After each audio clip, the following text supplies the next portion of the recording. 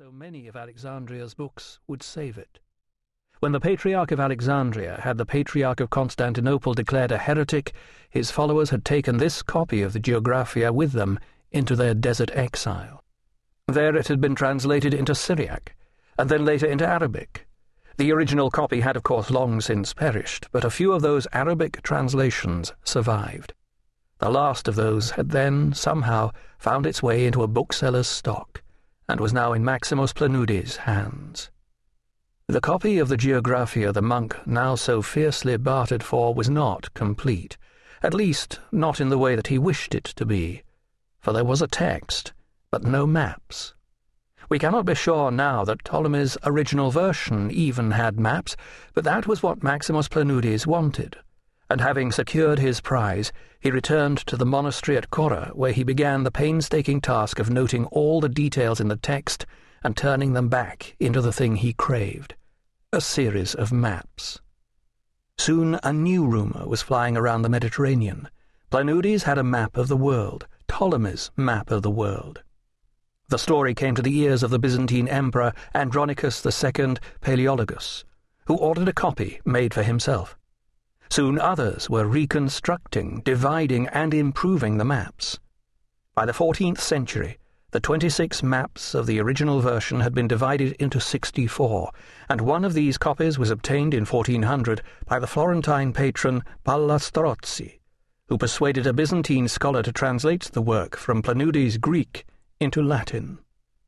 Now the Geographia could at last be read by the academics of Europe, who, thanks to Christianity, retained their knowledge of Latin but had become largely ignorant of Greek. This version, finally finished around 1410, came into the royal courts of Europe at a time when interest in the exploration of the world, an interest that had slept for so long, was finally being rekindled. But none of the Renaissance princes who collected these wonders was more passionate than the Pope. If there were new lands to discover, then the papacy wanted to ensure that Catholicism travelled there with the explorers.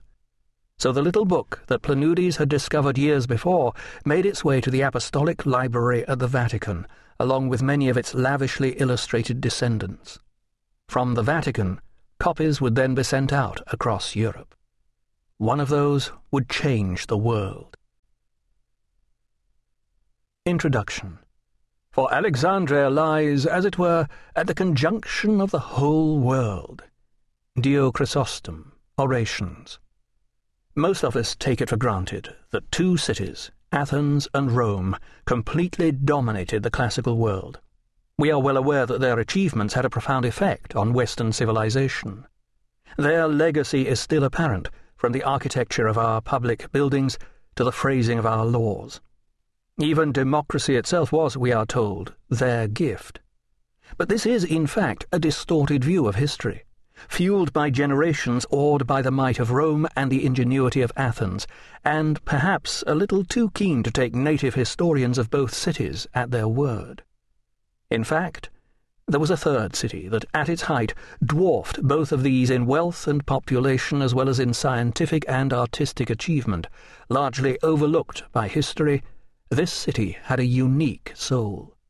While Greece and Rome spread their influence through trade and war, this city set out on another adventure, not at the point of a sword, but on the tip of a pen. Its triumph was to be a conquest of the mind, led not by legions of soldiers, but by dynasties of scholars, navigating on a sea of books. This city was Alexandria. Within a few generations of its foundation, the city was the marvel of its age, not just for its size and beauty, its vast palaces, safe harbours and fabled lighthouse, or even for being the world's greatest emporium, its central market. Alexandria was built on knowledge, and at its heart was not a treasury, but the greatest library and museum of antiquity. Encouraged by the ruling Ptolemaic dynasty, this institution became the meeting place and crucible of all the great cultures and minds of the ancient world.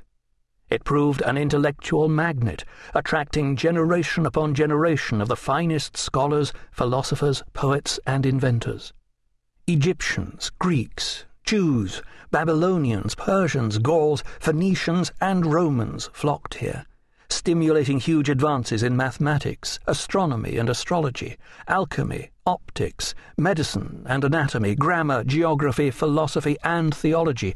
In short, the sum total of the wisdom of the ancient world. In these halls the true foundations of the modern world were laid, not in stone, but in ideas.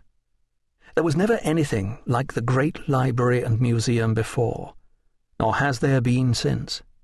The single place on earth where all the knowledge in the entire world was gathered together, every great play and poem, every book of physics and philosophy, the key to understanding, simply everything.